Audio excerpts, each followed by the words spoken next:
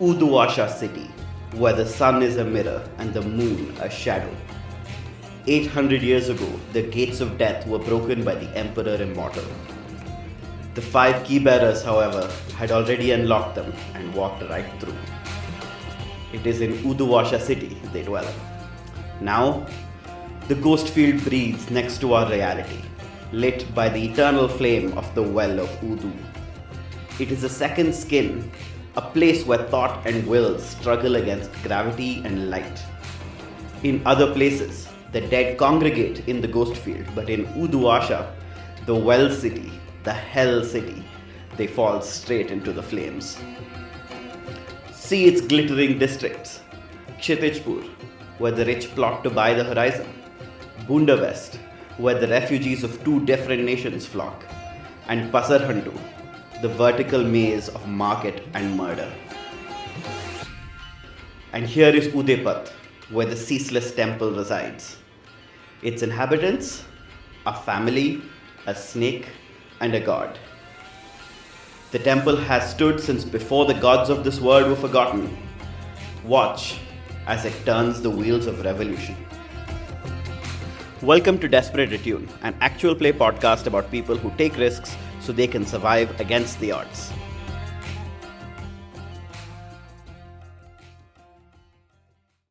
Well, hi. Welcome back to Desperate Attune and our current campaign of Blades in the Dark, called A Candle Ablaze, set in the city of Uduasha. I'm Tree, or Saumitri. I'm your GM, and I will be running this game for you today. My name is Emma. I am playing Joan, a retired ghost fighter, and I use she/her pronouns. Hi, I'm Chloe. In real life, my name is Zohab, and I'm a he/him, and I'm playing Miraz Chakraborty, the crew's leech, who is an engineer turned cult leader. I'm Prince, he/him. I play Vickers, a roof baller and Miraz's wife. I'm Soap. I play Abbas, the religious scholar, and pain in Miraz's side. And my pronouns are he and him. Oh, I actually forgot my pronouns, which are all of them. I really don't care. Last time, we opened with Vickers and Miraz still in the tea house when Lizzie entered for a meeting. She curiously didn't find Guppy and Baga, to whom she was supposed to speak, but her sister and brother-in-law were there. They invited her to her table. She could hardly refuse. During this conversation, Vickers worked out that Lizzie was carrying a contract between the Ashcroft family and Begun Bashundara, the contract which the disciples were trying to steal. She just needed an opportunity to take the contract. She suggested that Lizzie take some of Miraz's trance powder for her nerves, the joys of a Victorian-era setting, and served up a slightly higher dose than would be advisable. Lizzie took it, becoming woozy and suggestible. That's when Joan strode in, with pretend clumsiness, and threw an entire platter of steaming tea into Lizzie's lap. Chairs scraped back as everyone rose and fuzzed over her, the perfect distraction for Vickers to filch the contract. In the alley outside, we saw the reason that Guppy couldn't be found in the tea house. Abbas held him firmly locked in conversation, but they'd moved from keep him busy small talk to discussing labor politics. They bonded over the unfairness of the world, the unfairness of the empire, and talked about regrets, the violence they'd done when they were younger. Guppy agreed to write for Abbas's pamphlet, to write about his pain. Back in the tea house, the rest of the disciples had accompanied Lizzie to the private booth, where she could recover from her tea-related woes. As Joan went to guard the door and Vickers tended to her sister on the fainting couch, Miraz read the contract. He discovered that the agreement was for Bashundara to design the interior of the airship that the Ashcrofts were building. But not only that, she was on the hook to decorate 3 more airships. Vickers' family is truly planning a massive project. Of course, an unwritten stipulation was that Bashundara would also spend some time making life difficult for the disciples. And that could not be allowed. Miraz prepared to sneak in some of his own alterations, stipulations. And that's where we pick up today.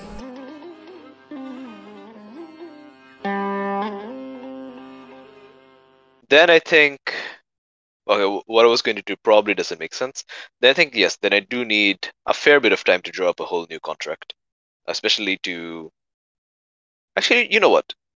It really will take a long time to draw up a whole new thing because it's very technical, this document. It's got like some fairly like advanced specifications and so on. So I'm just going to very painstakingly just change the measurements of things very slightly. So yeah, 2 millimeter, a set of like 2 millimeter radius screws becomes 2.2, that kind of thing. Stuff that will add up over time. Change from metric to imperial units as well. Uh-huh. Yeah. What is your goal with Yeah. this? I don't quite understand. Uh-huh. Aren't we supposed to like make a lot of like random busy work for Begum Bushandar? Yeah, I guess that's true. Yeah. If she receives this document and she notices like a billion things wrong with it, I think what she will first think is, what the fuck? The second thing she will think is, why did they change all of my specifications? And the third thing is, can I go up to Lord Ashcroft and tell him he's wrong? No. So now I'm going to be really worried about how I manage this. So I think, like, yeah, it will work in that way, in that she will be very caught up with both the logistics and the social implications. Because it'll still be a hilarious amount of. Mm-hmm. So long as we keep her out of our hair, I guess we have succeeded in our goals. Mm-hmm. In fact, actually, what I'm trying to do is even more subtler than that. Uh-huh. I want to change this document such that Begum Bushan that are reading it will not realize anything has changed. Because who really remembers every single one of their measurements, right? So it's going to be like a whole bunch of like different things, so that once she actually starts like getting involved in the project and like starts doing the work, it should add up. Until things should work out. But they don't. And then she has to waste a lot of time to figure out exactly what went wrong. Uh-huh. I have a suggestion for a way we could make some coin also, which is kind of dumb, but I'm going to throw it out. Mm-hmm. Which is that in these specifications for like what is ordered, you could include something that only our temple provides. Like, you know, oh yes, as an homage to the Chakraborty temple, I want these specific snake decorations. And she won't be surprised by that. My very simple idea. Snakeskin embroidery. Yeah. My very simple idea for making some money on this score was just to steal the wallet that is inside this jacket as well. Uh-huh. Yeah, but I think it's kind of funny if we include like something that she's contractually obliged to provide that she can only get from our temple, because then she can't really shut us down. Mm-hmm. I have a great idea. Like maybe I change like some of the insignia such that it'll look not the insignia, but like, you know, some design and so on, of like wiring, all of that on the side, such that it looks exactly like a snake, but you don't realize until you've made it. Yeah. I think this is a study. Sorry, I will point out here that like she was commanded by a god to be on your committee. And so to some extent, that's never really going to be something she doesn't do. So you can have some effect on how much focus she puts on it, but she is literally never going to miss a meeting, right? Never going to misread a document, that kind of thing, because an ancient and divine being like impressed upon her what she must do, right? Mm-hmm. Yeah. Absolutely. It's just that if we put in the contract that like she has to do what we do and what we want her to do and what that god wants her to do, and she has to pay us for it. Yeah. No, I was speaking more to like creating the work to distract her and creating that busy work. I think even with an incredible amount of money, unfortunately or fortunately, your god is incredibly powerful, and no one who has seen its majesty in person will ever fail to follow it. She was brought before the Eternal One and granted an audience with it, which is not something that like you get very easily. And then, you know, given a divine edict, he's not about to fuck around with that. Yeah, she has been commanded by a god to like be invested in a temple, and that's not something we can undo. But this contract can make it so that she has to pay us for the privilege of getting our help, and also can't like do things that we strongly disapprove of. And it can also do make it such that you are far more aware of what she's up to. So the plan is for Miraz to subtly alter the contract so that these things become a necessity. But as you said, very subtly through just changing minor details here and there. Okay. So you said it was All right. you wanted to roll study? Yes, but I think Joan has to set me up first because this Yes. will take a fair bit of time. Mhm. And it's going to be fairly obvious that someone's like throwing sand on a document and all of that. Yeah. You know? I'm Yeah. just imagining, how will I tell? So Joan Yeah. needs to guarantee some privacy. I've been imagining this room as like being somewhat private, but in fact, now that you say this, I suppose it is true that like it's like a screen, right? Like which is occluded. You know people are inside, you just can't Yeah. see exactly what they're doing. So yeah, that makes sense actually. Mhm. Okay, so So basically, the issue is Yes. that we're going to be here for a while, and they may at some point be like, "Oh well, you can come yeah, back." have and, your table. Yeah, they may even be like, actually, we have a booking now, so Yeah. I can deal with Elizabeth, but I can't deal with like the restaurant staff. So that's on you.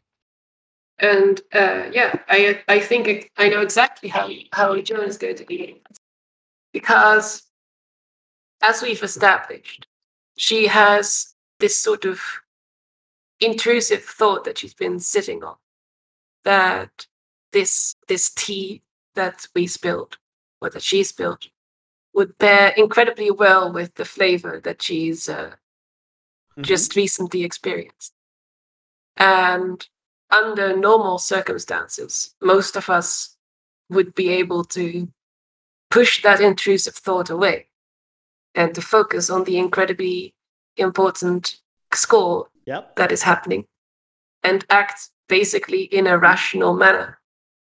But this may not be true if you are, perhaps we could call it, suffering from the excessive exposure Yeah. to a god. Well, yeah, as you say, it may not be suffering, but it is certainly being affected by the consequences of.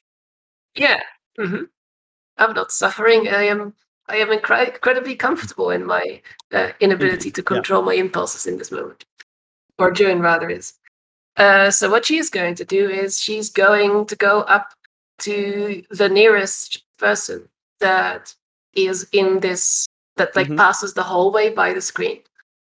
Because I assume there is some sort of like maybe a back corridor where staff passing.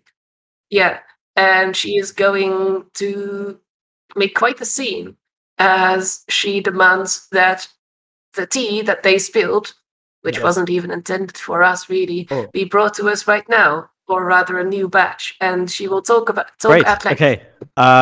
So you can definitely do this. I think the risk here is that this will take enough time that like the Hive Goons clock will take up.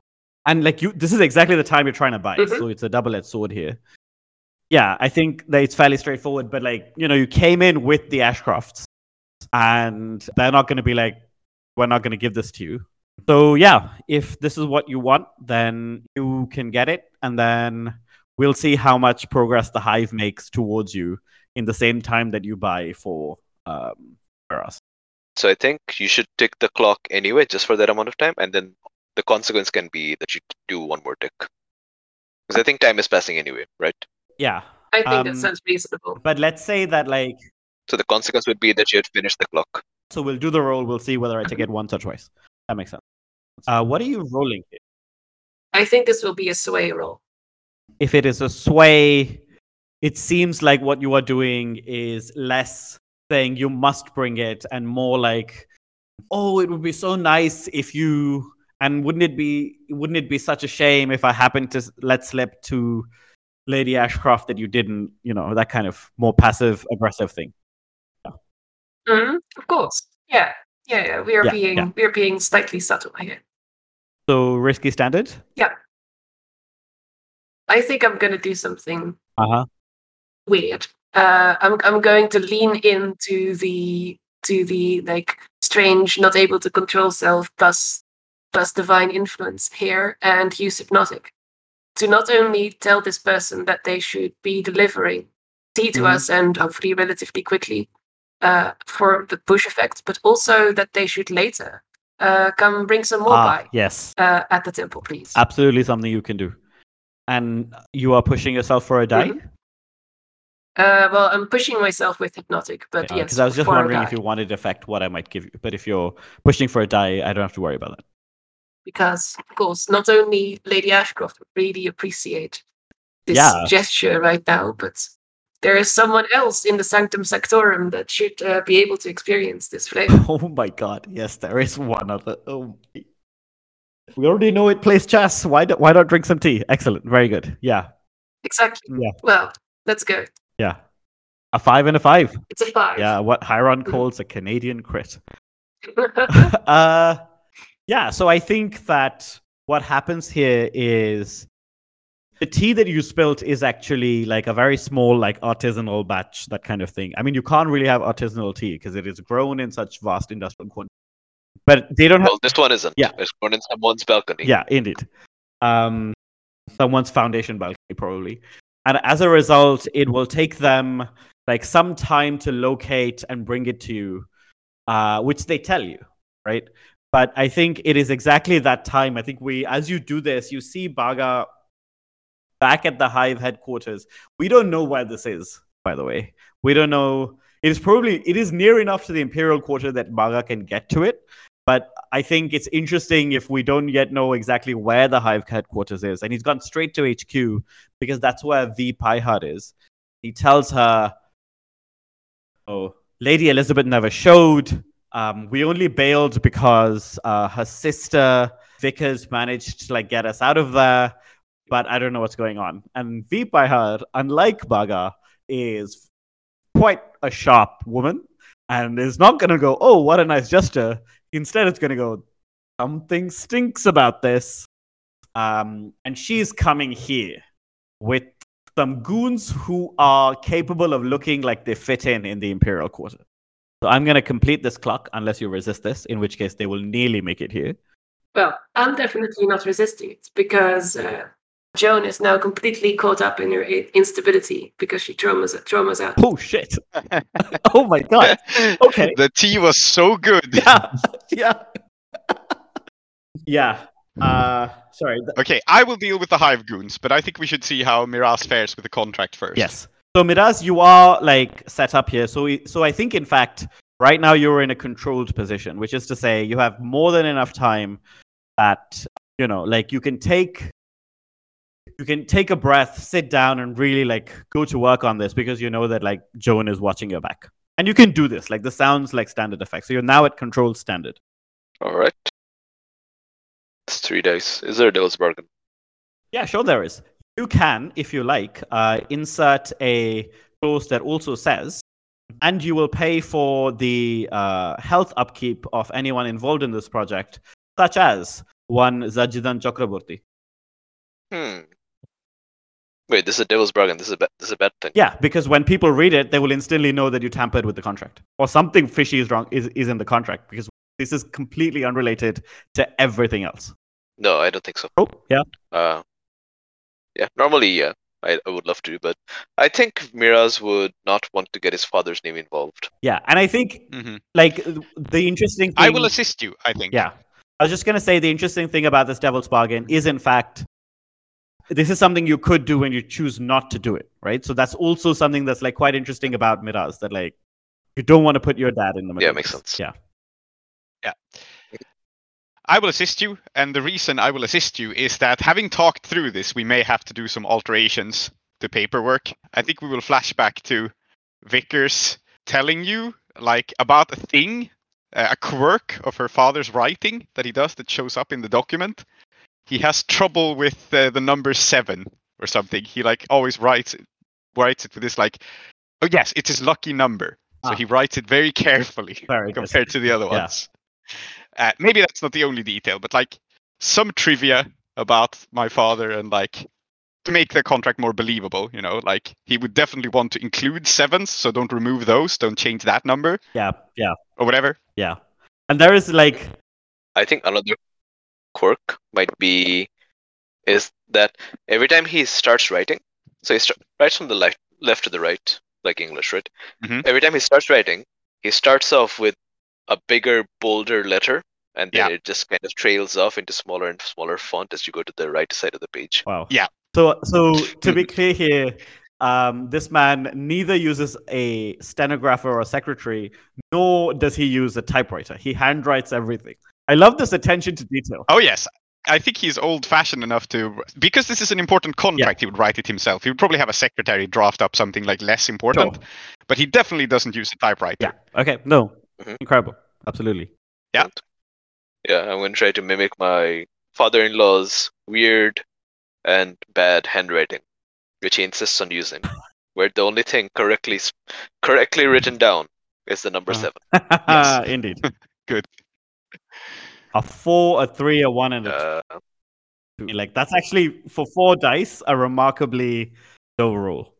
It's fine. It's a controlled roll. And I think the controlled consequence here is that as you do this, Elizabeth is slowly coming out of her trance. Like, you've taken enough time, you've managed to make it work, but I think Elizabeth is now like kind of coming back to herself, like she's feeling a bit better, her nerves are fully calmed, and she did very carefully take what would normally be her dose, right?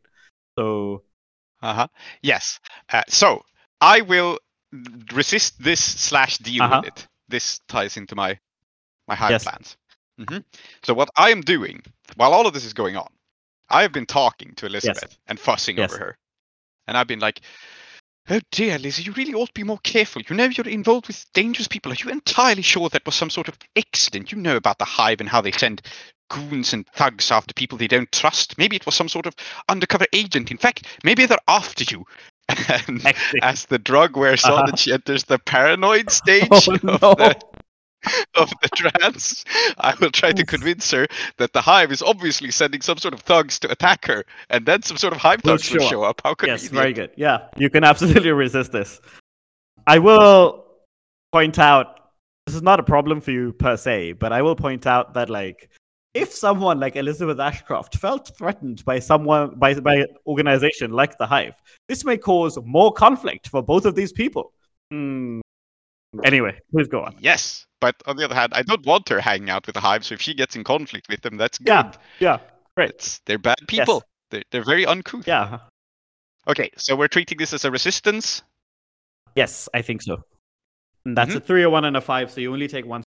And I'm resisting with resolve using my iron will, which I think makes perfect sense here, because obviously I'm not to be convinced about any, like, I will not hear any objections. This is very dangerous. Are you sure you know what you're doing? Absolutely. And so, my goal is for her to be paranoid and worried about hive thugs coming up to attack her when the hive thugs show up to attack, us. Yes. But I want to fight side by side with my sister. Yeah. And Abbas, you notice, I think you know Veep by heart, at least by description, if not by face. And you notice that she is walking towards this cafe, which we have not yet named. And I will call it the Grapefruit. And I'm sure it'll never come up again. But she's walking towards the Grapefruit, and she is kind of actually like dressed casually in that she's only wearing like a shirt and maybe like leggings, no visible weapons on her. And she's flanked by 2 people, and both of them are also kind of they just look, like smart casual or something. They don't really look like they've got any weapons on them, right?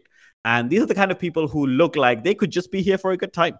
And if you didn't recognize her, you wouldn't think twice. And I think you have a moment to maybe either make sure Goopy doesn't see her, because if he sees her, he's definitely going to be like, oh shit, that's my boss. All right. Or you could do something else.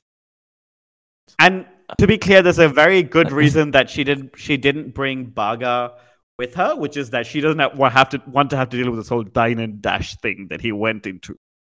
What could I do? I think it would be very funny if you sent Goopy away for like he's waiting for Elizabeth, right? He's not waiting for his actual boss. It's just that if he spots his boss, he's going to be like, "Oh, what's she doing here?" But yeah, exactly. So I feel like a thing that Abbas could do, spotting these people, would be like, "Hey, look in that other direction. Isn't that Lady Elizabeth? Shouldn't you go after her?"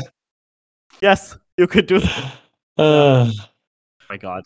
Why not? Yeah, we're just having a hard talk, and I just look over his shoulder and go, "Oh wait, Goopy, I think I just saw her going that way. Maybe she just missed you at the where was it? A restaurant, a cafe? It was a tea house. I think maybe she just missed you at the cafe and she's heading that way now. And I have a devil's bargain for you, which is that the direction you're pointing will lead him to Lord Ashcroft.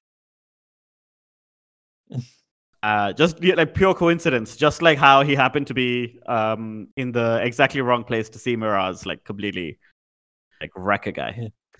But of course you don't have to. Well, Lord Ashcroft, like he's just his Imperial Court, he's just walking around town. Yeah, he hangs out. For a man who hates Russia, he seems to spend a lot of time just walking around. I think that like he takes his daily constitutional and he does it with great zeal and vigor, which means that Pasarhan 2, which is very vertical, is very useful for him. And then he does it in the Imperial Quarter because it's the only place that meets his sensibilities. I mean, okay, so this is interesting because Abbas has never interacted with his, extended family through Vickers. So, yeah, why not? Let's go with it. Oh, I'll take that devil's bargain. Incredible. All right, so I mean, this is straight up sway, risky. I actually think this is no, I think risky. A 3, a 4, and a 2. Ooh, okay. Yeah, I think what happens is that he says, "Oh, great, okay, thank you," and then like immediately walks in that direction. And Abbas, I think you see him run into the Lord Ashcroft. I don't think he recognizes this man. Like he looks similar to his daughters, maybe, but like it's not like they've ever met. But he's walking with someone. And the someone that he's walking with is Begum Boshundara, because I think the reason that like he was walking around town is that they were meant to be in a meeting with his daughter, and then the meeting didn't happen, and then he was like, "Oh, would you like to like go on a stroll while we wait?" And then they happened to run into each other. So I think the risky consequence here is that like Goopy will meet the two people that he was supposed to be escorting his employer to. And as for the reason why didn't all of this just happen at once, it's because nobles are complicated and sometimes they want to have a change of clothes before anything happens. And Boshundara is going to recognize him. Yeah. And also me. Yes, and indeed, exactly. Now, of course, you can resist this, and I think you can resist it by basically either directing him in some other direction or doing something else. I don't know what. But now I'm thinking also like, do I want to resist? Because this seems like it's kind of exactly what you want, right? Because he will be sufficiently distracted. He will just be distracted in a way that may not be good for you. Yeah. Let's say we, I don't resist. Okay. Like we just run. So I think in that case, what is going to happen is that Lord Ashcroft is going to recognize you. Say, my son-in-law's uncle, Abbas Shafi al-Din Chakraborty, isn't it? It is. What's Lord Ashcroft's first name again? Archibald. You can blame Plow for that one. Yeah. Abbas is not gonna be like outright hostile. It goes, oh yes, it is. Archibald, I believe. Yes, and then Boshundara will say, Abbas, I see you are poking around where you don't belong, and we have met. This is my city.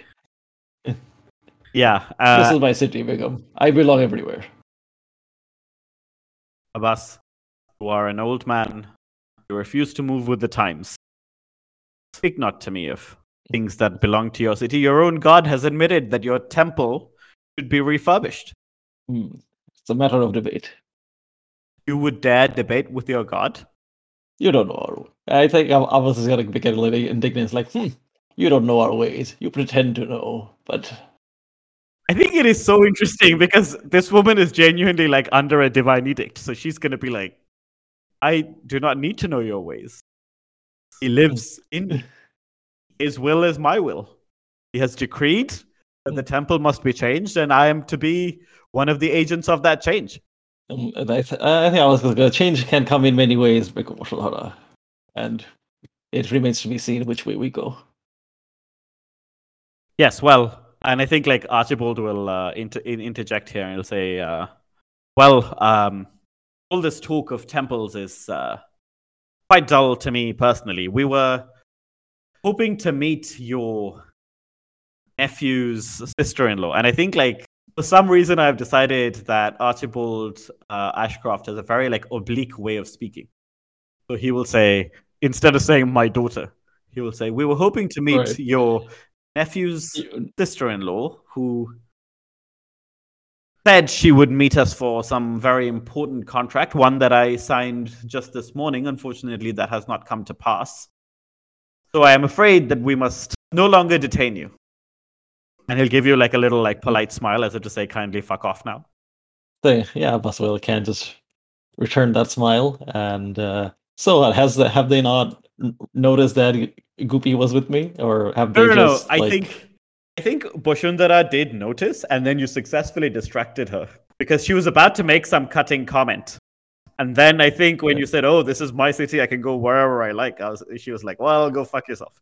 And as a result, I genuinely think that, like, yeah, there's going to be like, oh, I recognize you, but you're with him? Fine, whatever, not my problem. Because she thinks she won a rhetorical victory over you. I don't know. It looks like we kind of just... You can genuinely just wander off here now, I think. Because that is how the fiction looks. Yeah, I think, I don't know, I think I can just go to Goopy and says that, oh, I mean, looks like they've got that sorted out. You just want to grab some cha? No. There's a very good place in Pasarantu. They make incredible samosa. You want to come with me? Like, I think... Oh yeah, I think I heard about it. I've been meaning to go there. Yeah, and I think like you as you wander away chatting about this, it's not like these two are gonna head for this cafe, right? They don't know that like this is where the meeting is. You just happen to run into them on the street. But it's very funny to me, this idea that all of you are in the same like vicinity, but the one thing that you needed not to happen is not happening. But V enters the cafe. Soheb, how do you imagine her? Like, what is her demeanor like? I'm imagining someone who is very, very fit, like incredibly spare, like 3% body fat, something like that. Like really, really bony. Quite short, with like half of her head totally shaved, the other half like kind of like with like the swept forward kind of bangs kind of thing. And I think like but like in addition to that, like the way she holds herself is like she is always going to beat the shit out of someone. Like just kind of like striding forward, super stiff, like needs like a back massage for 3 months to iron out all the kinks kind of thing. And she just strides forward and probably like confronts a waiter and asks like where Lizzie is, something like that. Yes, very good. Yeah.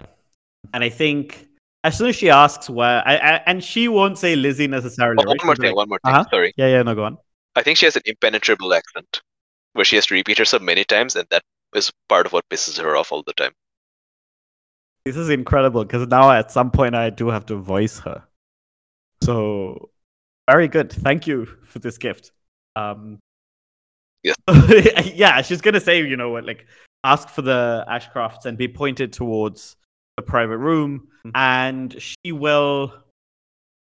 Yeah, I think like unless something stops her, like the three of them, walk through the restaurant into the corridor, the screen where presumably Joan is kind of standing. Not even pay her a second look and like walk in. Perfect. Where are we on the contract now? Has Miraz like finished it and put it back in the jacket, or is he like what's the situation there? I think I've finished it, put it back inside the jacket. I've stolen some of Lizzie's money. I haven't stolen the entire wallet because she'd probably noticed that's gone. Yeah. But like I've stolen like enough of her money that there's still plenty left, but like she probably won't realize. And I have gone and paid her bill. And I'm trying to I think I'm trying to like collect Joan, who probably seems to have like I was joking about the whole absolute ledge thing, but maybe she has had more than a few. Perfect. Okay, so in that case, I think what I want to do is I want to convince Elizabeth that these people are coming for her. They're the Hive. They're very bad news, and she should take her contract, get out, and go see Bashundara post haste. And so, as they come down, I think Vickers will like hiss at Elizabeth, like, "Do you hear that? It's the Hive. You'd best get out. Take the jacket. Take your contract. Get going now. Chop chop. Hurry." They're coming. They're coming for me. Oh my god! Yeah, and I think actually, The big door. yeah, I think you're actually in a desperate position because there's two things that can go wrong, and the first is that the Hive get to you before this happens, and the second is that the Hive realize you're tampering with the contract, which are kind of linked but separate problems. Yeah. So I am not, by the way, I am not attempting to defend myself. I want Elizabeth to get away so that she doesn't have to have this confrontation. Yeah. This is a funny situation because in this moment, Elizabeth feels like I'm helping her. Yes. But I'm absolutely screwing her over long term. Yeah, because absolutely. This is really going to damage her relationship with the Hive. Yeah. And it's also going to make her relationship with her father very complicated because she's then going to go back and say they tried to attack me, and her dad is going to be like, "What the fuck?" So, yeah, absolutely. Yeah. So I'm commanding her to get out, and the other part I'm doing of this is that as she is scrambling to leave, I'm going to kick down this fucking screen and confront the people of the Hive. They're not coming after my sister. This is like on the side. Mira's is like, "No, John. No, stop chewing the tea leaf. Go. I don't know what's wrong with you. Let's go. We can't make a scene." And so screw it. I will activate my special ability. I'm commanding, and I'm commanding two people. I'm commanding Elizabeth to get away, and I'm commanding the Hive to not start something. So I will activate the Tiger's Fury and push violently against your enemies, knocking them back down or over. And the way I'm doing this is I'm kicking the privacy screen into them. Okay, yeah. So desperate standard before you push, because if you push for effect, that will absolutely become great effect. I'm pushing for a dark. I just want standard effect. My goal here is to have Elizabeth get away and kind of for the Hive to realize that, like, you know, they may be annoyed with me, but there's nothing for them here because Elizabeth isn't here. Yeah. You know? And to be honest, while Miraz is like, don't create a scene, guys, his wife kicking over a screen is absolutely going to create a scene. So it seems like this is already your devil's bargaining yourself because the reputations of the Ashcrofts, which has already kind of set gossip mongers going in this tea house, is now going to take a further hit. I don't think I will take this devil's bargain for the reason that I'm deliberately trying to screw up our reputation a little bit. And the reason for that is, of course, I'm going to like call out the Hive and be like, "You brutes, leave Elizabeth Ashcroft alone." Okay, very good. I want them to seem bad, so I'm not taking this devil's bargain. I want it to seem like, you know, these brutes are coming after Elizabeth Ashcroft, so she will look weak. Yeah. Because she's like scared of these thugs. Yeah, and she can't defend herself. She needs her big sister to come do it. She keeps complaining about her big sister, so why is she helping her? Yeah, but I will not take the devil's bargain because we're not looking like criminals, right? Yeah, exactly. I want me to look like I'm defending my sister against these ruffians that came out of nowhere. Yeah, absolutely. So that's the impression I'm creating. So I will not take the devil's bargain. Yeah, okay. So in that case, desperate standard. What are you rolling? Command. Because I'm commanding her to get away and I'm commanding the Hive to stand down. But I am activating my ability to knock people over automatically as part of it. Nice. Yeah.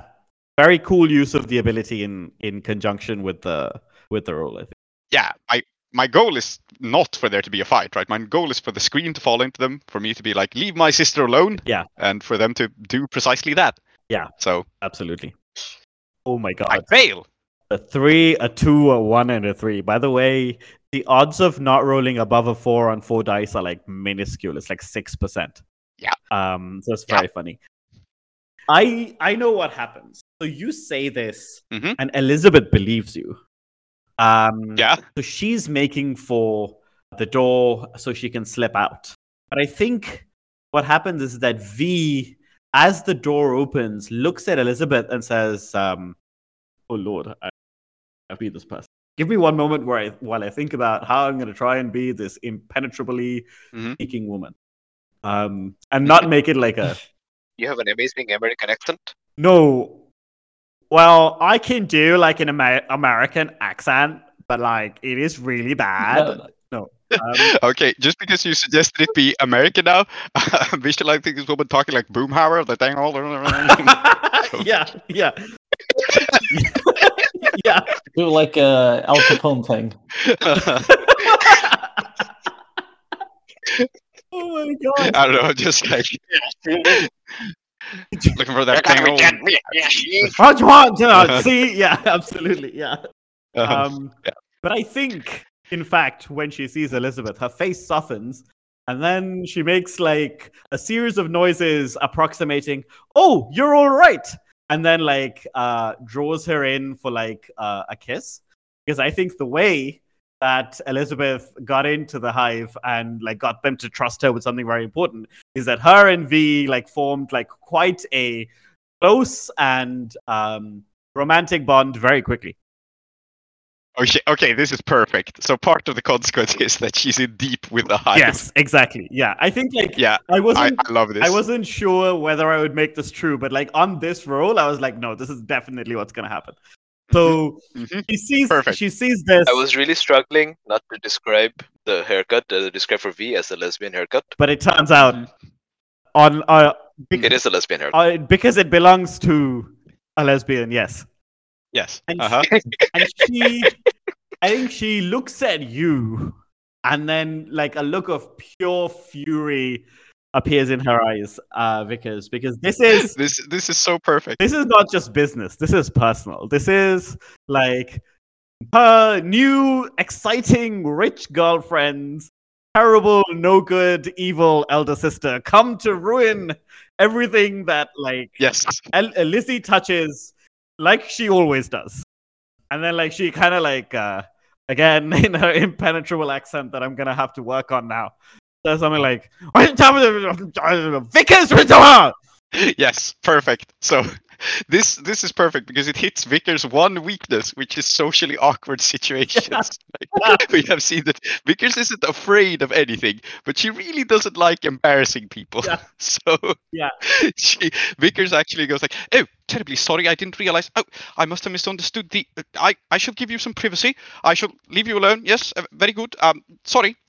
And I think Vickers is actually just going to completely stand down and leave. Yeah, but I think like the awkward thing here, the reason you can't fully leave yet is that Elizabeth is going, "No, the hive are here to attack me. They're here to and like doesn't realize necessarily that V is one of the hives. So V's like, "Oh, you've poisoned her against me." I mean, not realizing that this is literally what's happened.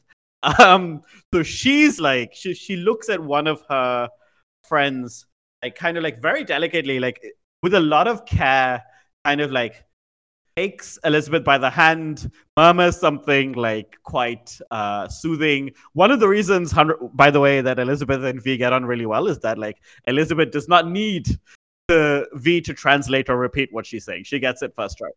So like kind of gives her over to like her friend to be like, "You take care of her," and then she turns around and looks at you, and then like, "You don't need this translating." She says, "You, me, now."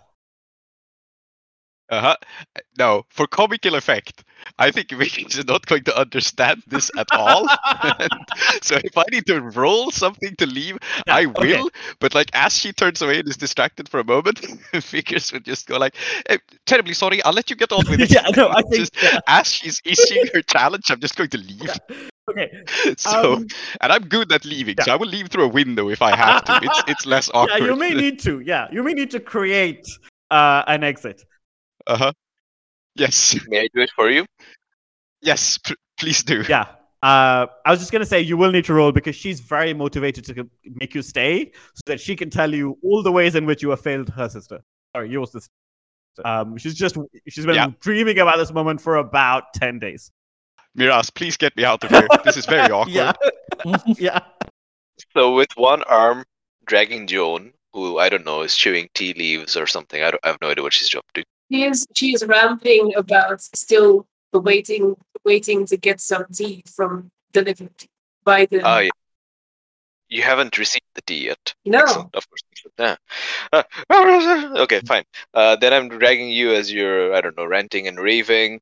and I'm already looking stressed and harassed, and I see this scene. I don't really fully understand it, but clearly Vickers wants to leave. So I take Vickers with my other arm, and I look at V, and I look at Lizzie, and I say, "Well, you're one to talk, Lizzie. You're one to talk about disreputable and unsuitable partners. Ha! Well, this is what you're talking about. This is what you want to be, who you want to be with. Someone who sounds like they're chewing an entire beard while they're speaking, whose mouth sounds like they're full of warm marbles. Ha! And I'm going to leave with Vickers, and I'm going to leave with Joan, and then I'm going to take them both. And before I leave, I'm going to smash a bottle of binding oil on the floor. Huh? So that anyone who tries to follow after us, their shoes are just going to get stuck to the floor.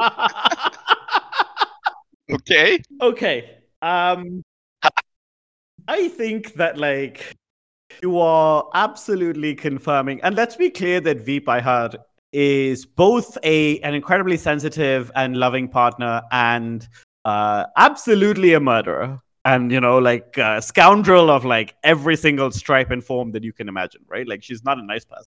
Yeah. Um, I'm adding her as my new rival. I feel like I have two rivals now. And I think I feel like that's a suitable consequence. the reason that I say this is that you are both confirming every story that Elizabeth has ever told her about how you behave towards her right now. So this has become very personal. Yes. And so roll.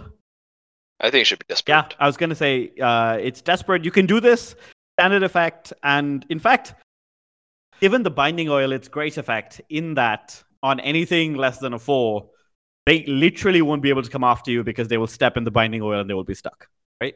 Which will be very funny. Yeah, but I think the desperate consequences here, I mean, there are a few, right? There's the fact that they both now hate your guts and one of them is very high up in the hive.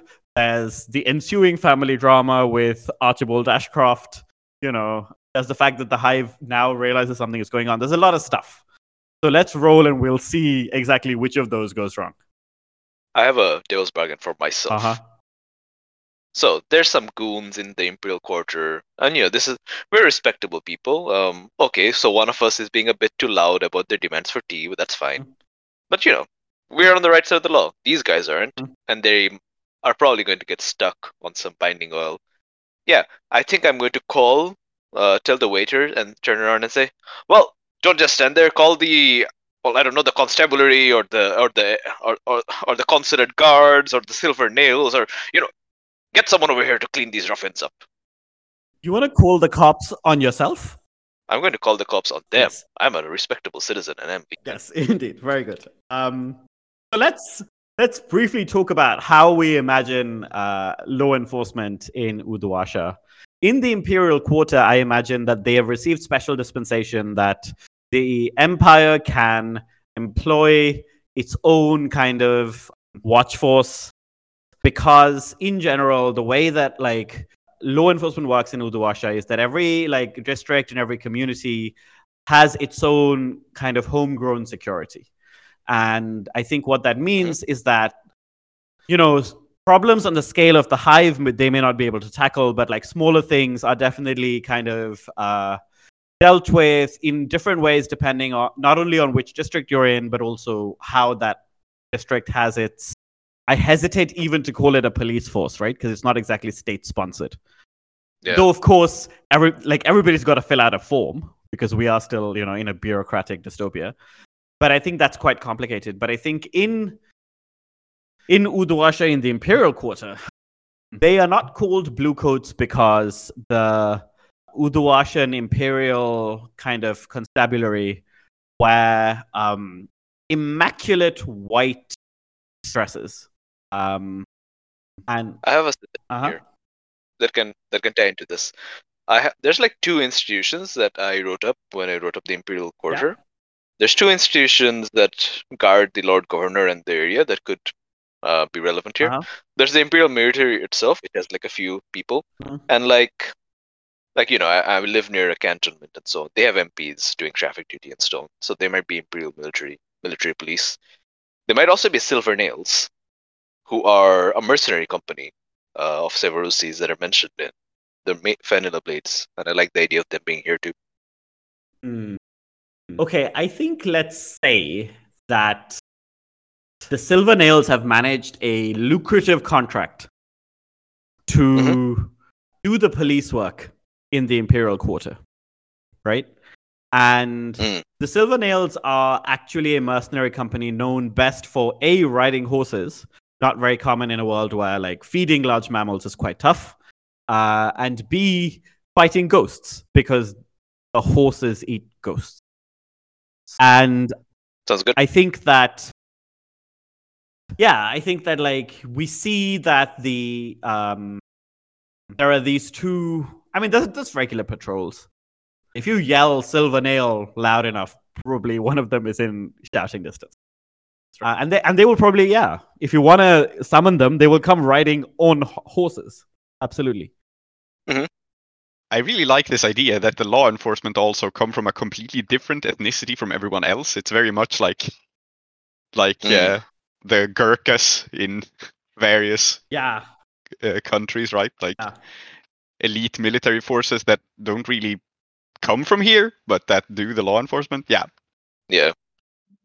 This sort of thing is kind of like my special geek interest. But yeah, we can talk about that later. Okay, Silver Nails it is. Devil's Bargain. To draw them in. Yeah, 100%. Maybe that'll be a good thing. Maybe that'll be bad. We'll see how this goes. We'll see how it goes. It'll be at least partly a bad thing because it's the Devil's Bargain. Yes. A 1, a 4, and a 6. Okay. And that's the Silver Nails save the day. I mean, I think that what happens is that so one of your abilities, which I have to constantly remember that you have, is the good stuff, which is to say everybody has heard of you and some people know you really well. And I think what makes sense to me is that one of the Silver Nails who appears knows the Ceaseless Temple. Maybe they are not a devotee, maybe they don't, come to your temple to pray, but certainly they respect you. And I think that is what is helping you here. So we see these two Silver Nails kind of ride in. They are both, I think, well-built, stocky. They ride horses. I think they ride mares, right? Like much smaller horses than the kind of more like what we now imagine when we imagine like a knight riding a horse, right? That these people are not really wearing armor. They've got a bow, which they very rarely use, and they've got a spear, which they also very rarely use because most of the work now is just they can punch someone and kind of mostly be done, right? And we see them pull up because one of them was probably like just around the corner and then like yelled for her partner. And they kind of come down, walk into the cafe, and they see that there is a scuffle happening. And I think because I don't think that like the binding oil failed. I think that like, in fact, V is stuck. And so are like Elizabeth and her friends. It's that she's still just yelling so loudly that it doesn't matter that you are trying to get away from her. But what does matter is that the Silver Nails turn up, they see that there's a commotion, and their first reaction is to separate the two of you, or the two groups, and the Silver Nail that separates you recognizes you, right? And I think that she kind of like looks at Vickers and says, "Are you a priest in the Ceaseless Temple? Your jacket is a ceremonial robe, yes?" Oh dear me, yes. Sorry. Do the Cobra to the left, do the Cobra to the right, all that. I forgot about that. Cobra, Cobra. Oh my god! I'm so sorry. Vickers is that well versed. Oh yeah. Cobra, Cobra. Yeah. Okay. And she kind of nods very solemnly, and she says, "Yes, indeed." He'll, and I think she says the same kind of thing for her religion, which is something like, "Hail be to the light and shadow." And then she says, "There seems to be some sort of commotion here, and like just everyone in the cafe now is looking at all of you. This is like people are going to be talking about this for weeks. Yeah, and Vickers says like, "Oh yes, it's dreadfully embarrassing. I'm afraid there's been a very big misunderstanding, and people are quite cross with me. And oh, I'm so sorry. I wish I could set it right again." Yeah, yeah. I think she genuinely is really sorry. I have a question here. I have a question for Joan. Mhm. So, Joan, so in the book, Blades in the Dark, like the vanilla setting, the Silver Nails, like one of the things that they're known for, is having just come back as like war heroes and so on from the Unity War against Skovlan. Mhm. And the Silver Nails are like fairly distinctive. Not only are they Severusi, they've got the horses, they've got like that silver nail on their ring. Like it's very obvious when someone's a Silver Nail. They're like one of the most like recognizable parts of the Imperial military. How does Skovlanders like feel about them and Severusis, and like how do you feel being next to one right now? Is that a thing? Considering that they were deployed in Scotland to quell rebellions, which is, as I understand it, what the book actually means, right? Yeah. I feel like there would be great division, but only the most devoted imperialist or imperial favoring Scotlanders would actually have a good opinion of them. And probably one other group, that being Scotland-born railjacks, because Severosi riders and railjacks essentially do the same job. And I imagine that sometimes they might work together. Yeah. That's really cool. Every Silver Nail has the kind of ability to compel a ghost, right? Like that is one of the things you need to be able to do to join the organization, and or by joining the organization you get the ability to do this, right? Yeah. They also have Ghost Fighter. Yeah. So I think that maybe what happens is that they even recognize something about you as being a railjack, right? Because they are not completely like without their own like powers or whatever. So, so yeah, I think in fact she looks at Joan and says, "Oh, a fellow spirit warrior. Did not expect to see one of our brethren in this part of the world." I wonder what is it exactly that makes her realize that Joan was a railjack. Is it like something in, like, is there something that she can see inside your spirit? Is it something you're wearing?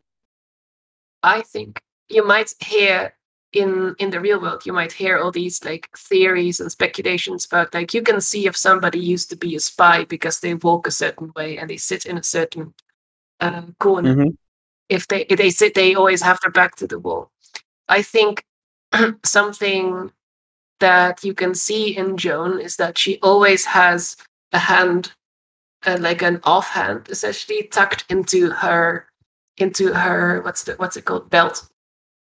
Because normally when you're on a train, that's where your security wire is. That's like keeping you attached to the train. Yeah. And this is not something that anyone would notice except if they have spent a lot of time around those trains. Because it could be an entirely normal thing for someone to stand like this. Yeah. But if you're a spirit warrior, you would notice that. Draw a different conclusion. Yeah. Yeah. So I think she will not, and this only endears you to her more, right? Like first you were just like someone to respect in terms of like being part of a religion that she's heard of. Now you're also like a sister in arms. Yeah, and I think we see for the first time this session Joan actually acting in a mostly lucid manner, or in a rational, normal, personable manner, as she smiles and extends a hand. Retired, but retired from fighting ghosts at least. But I guess we both might be. Yeah, not much call for our line of work in Uduasha. We spend most of our time doing this kind of thing, breaking up silly fights. Well, it's meant to be some kind of reward, but if you don't mind me saying, it is deadly dull. You'd rather be back on the plains? I think Miraz inserts himself into the conversation and says, especially not in the Imperial Quarter with the lightning barriers all around. If any ghosts sneak in, well, they can't sneak in, can they? And just kind of stands there, like smiling. Will Joan be the one to publicly contradict him, or will the Silver Nail do it? I don't think Joan would.